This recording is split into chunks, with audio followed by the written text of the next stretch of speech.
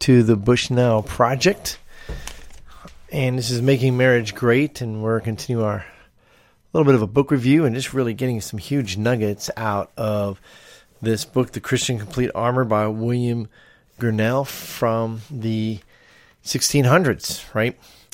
Trying to help us men really be better husbands, and as Christian men being better godly husbands, right?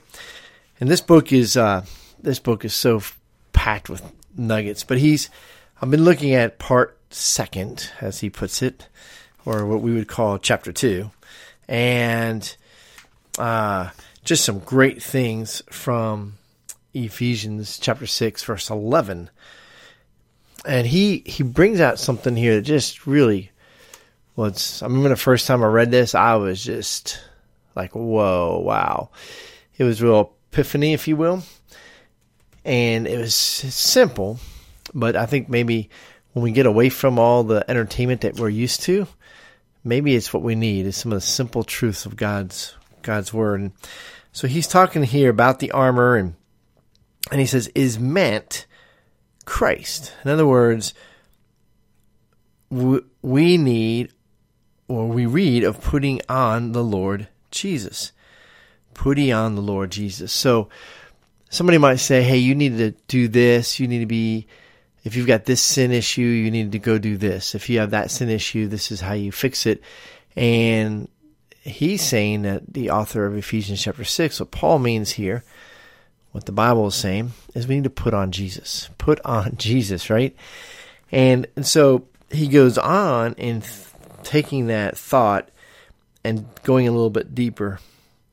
And so he talks about the sin that we have. So being created in righteousness and true holiness, but by a while the devil stripped him. So talking about Adam and Eve, right? And being stripped.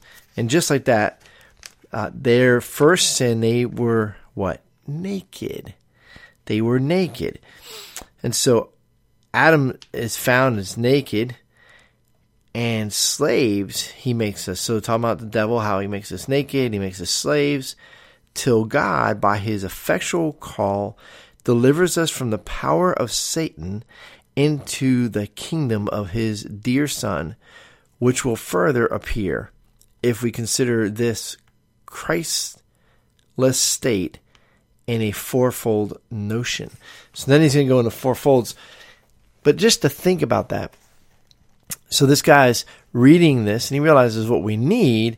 We don't need physical armor. We need to put on Jesus. We need to put on Jesus, but he breaks it down. He breaks it down into the different aspects. Why do we need to put on Jesus around our mind? Well, we need to protect our mind, right? We need to protect our heart. So we need a shield of faith that protects our mind from the lies and our heart from the ravaging emotions of what the devil wants to take us through. That we need to be swift with the gospel, swift to go help others. That's what Jesus did, right? He was swift to go and lend a hand. He was swift. I mean, you think about every funeral Jesus ever showed up to. The funeral ended. How cool is that? That he shows up at the funeral and a dead person is no longer dead. I love that about Jesus, amongst a lot of other things, right? So for us to realize, okay, I need to put on Jesus. I need to stop trying to put on John, or trying to put on righteous John, or trying to put on whatever, right? Whatever the thing is that I think is going to make me better. I just need Jesus, really do.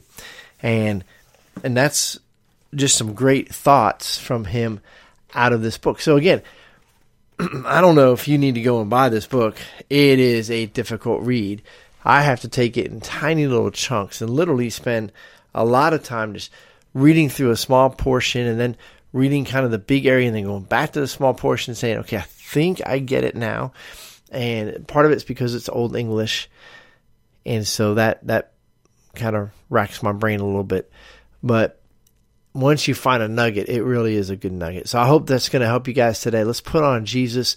Let's go forward with our day. Whatever happens to us happens, but our response to it, is it the kind of response that Jesus would have? Or is this the response that our flesh is having? God bless you guys. Put on a full armor and let's go fight for today. For this is a day that the Lord has made. Let us rejoice and be glad in it.